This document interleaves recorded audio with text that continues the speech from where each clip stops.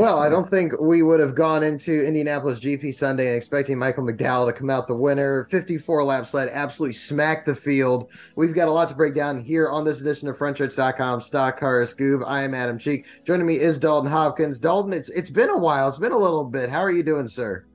It's been too long, man. I think the last time was Nashville, and back then I sat in a storage room, Nashville storage room, for about an hour trying to connect to you. So this has actually gone a lot more smoother than what it was last time. But yeah, it's too long, man. And my gosh, what a race that we've got to talk about here. The underdog winner, some interesting playoff implications occurred today. So it's gonna be a fun one, man. I'm looking forward to it.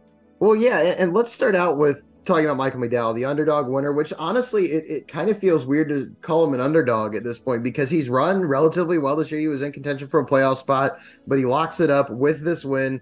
And we know he's been good at road courses before. He got his only Xfinity win and only win in NASCAR to date up until the Daytona 500 a couple years ago at Road America within Richard Childress' car, then won Daytona, has run well at road courses. I think he contended for the win with Suarez at Sonoma last year. And then finished 8th at the GP last year at Indy. But 54 laps led today, just absolutely destroyed the field. How impressive was this drive from a guy who's nearing 40 and who just got locked in for another year with Front Row? I think it's super impressive to come from a guy like Michael McDowell and from Front Row Motorsports. But not only that, I think it's super impressive, but maybe not entirely unexpected. I think everyone has kind of like looked at Michael McDowell as a road course guy, considering his sports car background.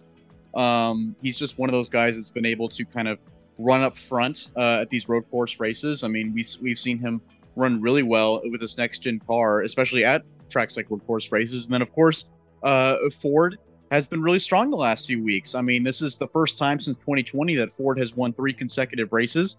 So, I mean, this is another impressive run by Ford. I mean, it's a dominating win, and of course, Michael McDowell, getting this win and making him and locking himself into the playoffs with this. So I look back for the Indianapolis road course. Every single race we've had at the Indianapolis road course for the Cup Series has been won by a second-time Cup Series winner. So. It's really interesting to think about, the kind of winners that this track has produced. But I mean, it's like you said, Adam, this was not a race that was won by McDowell because of some kind of, fuel mileage race or some kind of, because of high attrition. It was because Michael McDowell straight up just stomped the field, including guys like Chase Elliott, who finished second. Well, you bring up Chase, and he was in contention. It looked like he might have a shot at some point. Then he just kept falling back, crept closer, fell back. Was a little bit closer at the end. Didn't quite get there, but he misses another shot at a win. I'm not going to ask the same question that we did on the scoop last week about is he going to make the playoffs, because that gets boring week after week. But how crucial are these next 2 weeks for that number 9 team? And you look even more along the cut line. Harvick plus 145, Brad plus 143. They're both in pretty good shape, but Bubba's only plus 28, and Daniel Suarez lost a potential win to a slow stop. He's on that bubble and that cut line too. Ty Gibbs is below it. Others are right there. So what's your outlook, not just Chase specific, but for all of those guys, as we have just 2 races left at Watkins Glen, which isn't really an unknown, but it's still a road course, and then Daytona, which is, of course, the wild card of wild cards. Yeah, I mean, I absolutely wish that I had the points right in front of me, but it doesn't look like NASCAR has quite updated them just yet. But still, I mean, yeah, when it comes to Chase Elliott, at least, I will say that I think the next 2 races, I mean, I'll say the same thing I said last week. He's in a must-win scenario. I mean, it's a very difficult, unless he has a performance that he did today, next week at Watkins Glen, which is entirely possible. He's very good there, so I can absolutely see him performing that way. And if he does, we'll have a whole different conversation about him. But I think as of right now, he needs to focus on winning. And obviously today that's what was happening. He was focusing on winning, just didn't quite pan out. So, for the next 2 weeks, he's going to have to focus on that. I think Watkins Glen is going to be his best chance to do that because, like you said, Adam, Daytona is such a wild card race. And then you have guys like Daniel Suarez, who had a great race today. He looked like one of those guys that really could contend for a win. And again, same thing, just couldn't quite pull it out, just wasn't there in the end. I think next week might be, again, his best chance at winning because, again, Daytona is just such a wild card race. And then how about Bubba Wallace, who was sitting so pretty 1 week ago, and now Michael McDowell wins a race, and suddenly Bubba might actually be in danger. Like he might actually be at risk of falling out again. So now Bubba's going to have some stress on him for the next couple of weeks. So, I think Watkins Glen is going to be good for maybe Allmendinger, who again, did have a tough race today, but I don't know if you noticed, Anna, but for like about 15 laps there, he was the fastest car on the track. So I don't think his speed is gone. I think his luck has gone. But if you're not a good road course racer, Daytona is going to be the crucial event. That race is going to be, and thankfully that's going to be a race that probably, we might see a first time winner there, or a first time winner for this season there. And, that'll be their last chance to do it. And they'll lock themselves into the playoffs in some amazing last minute banger that we've seen in the last few years at Daytona. So, but yeah, these Watkins Glen's going to be a good race for going to be an opportunity for Chase and Daniel and AJ. But for everybody else, I'm looking at Daytona. Well, you're going to be out of the track the next couple of weeks, but you talk about Daytona, and that's where we saw kind of everything hit the fan last year. We had the crash, the rain-induced crash that took out half the field, and then it was kind of just a race of attrition, and Austin Dillon won, if I remember correctly, a damaged car. Everyone was damaged at the end of that race. We take a look at this race. Shane Van Gisbergen comes home 10th, but we saw Brody Kostecki 22nd. He was fast during qualifying, but ended up spinning out. He comes home 22nd. Mike Rockenfeller 24th. Jenson Button 28th after kind of a bizarre retaliatory back and forth with Ricky Stenhouse Jr. over the course of a while there, and Kamui Kobayashi with a 33rd. So it was a rough day for the international drivers in a number of levels. These guys definitely want more opportunities. So what's the road ahead for them? First, I want to give a shout out to Matt Weaver, who put out a tweet today, and it was Ricky. Did you see that? Yes, I did. Yeah, it was Ricky Stenhouse. So the caption was like Ricky Stenhouse versus the world, or representing America, and it was like a picture of him from like Daytona in 2017, yep, saying America 1776, we are the champs. So and it was right after he absolutely dumped Kamui Kobayashi. So I thought someone also said he was trying to start World War III. Yeah, he was getting close. I think he dumped everybody from the Axis powers from 1944. But anyway, no, I mean, either way, it was a super impressive run from all of the international drivers that showed up today. First off, SVG, a top 10. I know it wasn't a win, and he let's face it, SVG, he raised the bar pretty high for himself at Chicago, but still, a top 10 is absolutely phenomenal. For only, he's too well on Friday. What's that? Truck race on Friday as well, finishing a respectable. I want to say he was like 15th or somewhere thereabouts. So. He did pretty well. First oval race, if I'm not mistaken. We have a YouTube. We have a video of Steven Stump getting him afterwards on our YouTube channel. But yeah, getting a top 10 here. A super impressive run at a track that isn't a street course, and all the other Cup guys are used to. So it's getting closer to like Cup driver home turf, and he still got a top 10. And then you have a guy like Brody Kostecki, 22nd. Had a tough race today. Had to start in the back, and he still climbed his way to finish 22nd. So.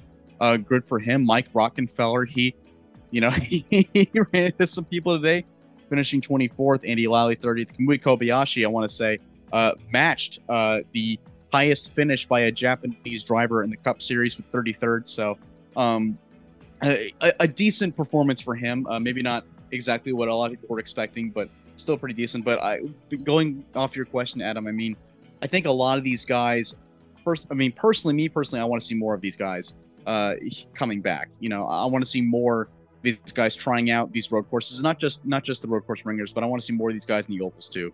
I love seeing Kamui Kobayashi try this out because he's an internationally recognized driver, and seeing him here, I wish he had done better because maybe he would have gotten the SVG treatment, and maybe he won't now. But SVG, I think he's the rumors are true. He's he's probably working with Trackhouse, maybe even colleague. I don't expect to see him in the Cup Series full-time next year. Maybe try out a couple races on road courses next year, but I don't expect to see him full-time. I expect to see him full-time in maybe the Xfinity Series or the Truck Series with Nice Motorsports or with colleague in the trucks for the Xfinity Series. So I expect to see SVG in NASCAR next year full-time, but maybe just not in the Cup Series.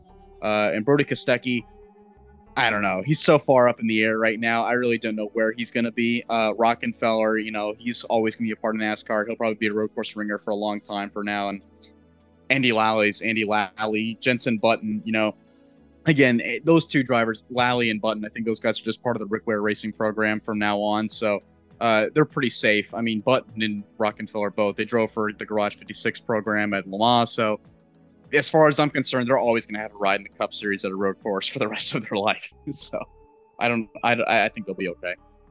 Yeah, and it was fun seeing Shane in that truck race the other night, and just the fact that these guys come to this world. There's certainly no lack of pedigree among them. Jensen Button's an F1 world champion. Kamui Kobayashi's a multi-time 24 hours winner and has the Formula One results to, or has Formula One experience to his name as well. And then the supercars side of things. So you've got a pedigree of auto racing from all different corners of the world and people who have raced in all different countries, which is awesome. So honestly, despite Ricky Stenhouse Jr. doing his best to try to start World War III, I think that this weekend was a rousing success with the guys we had in the field. And you look at the top of the scoring tower, and there's Michael McDowell's 34 there. It's a great story. He talked in his interview about his family wasn't able to be there for the Daytona win, but they're able to be there for this. So that's pretty cool. Just a dominant performance. Dalton, any final thoughts on this race, which honestly I really enjoyed? Yeah, I think now it's I think now everyone we're gonna have 100 different articles debating whether or not we should go back to the oval or we should have the road course, just like we did last year. So yes. I don't know, Adam. What do you think? Do you think we should go back to the oval, or what do you think? I wasn't sold on like the Indy road course like the first year, but I was never sold on the oval either, because like the oval will come along and I just kind of sit there and watch the race and then move on and everything. But like, I feel like the Indy road course opens up a lot more opportunities. You have the international drivers, you have, the opportunity for a guy like Michael McDowell or, Daniel Suarez or anything, another spot in the playoffs filled. So I'd say I'm 70-30 leaning on keeping the road course. Like the oval never did anything for me. I know it's prestigious. I know it's important to race on the track that the Indy 500 does, the configuration, but it just never did a whole lot for me. I'm cool with keeping the road course. I don't know about you. I think the oval's only saving grace really is I don't know how these next gen cars will perform on the oval. It's true. But that being said, we saw the Gen 4 cars, which everybody and their mom argues is the best car the NASCAR's ever had. So, and even on the oval for the Gen 4 cars, they weren't that great. So, I don't know. I just don't feel like the track was made for stock cars. That being said, I can understand the argument of pedigree versus entertainment. It's kind of a hard debate. I think the road course has produced some decent racing, though. Some decent finishes, some decent winners, some fun racing at least. And I really like the fact that we had no stages today. Yes. That too. I really like that.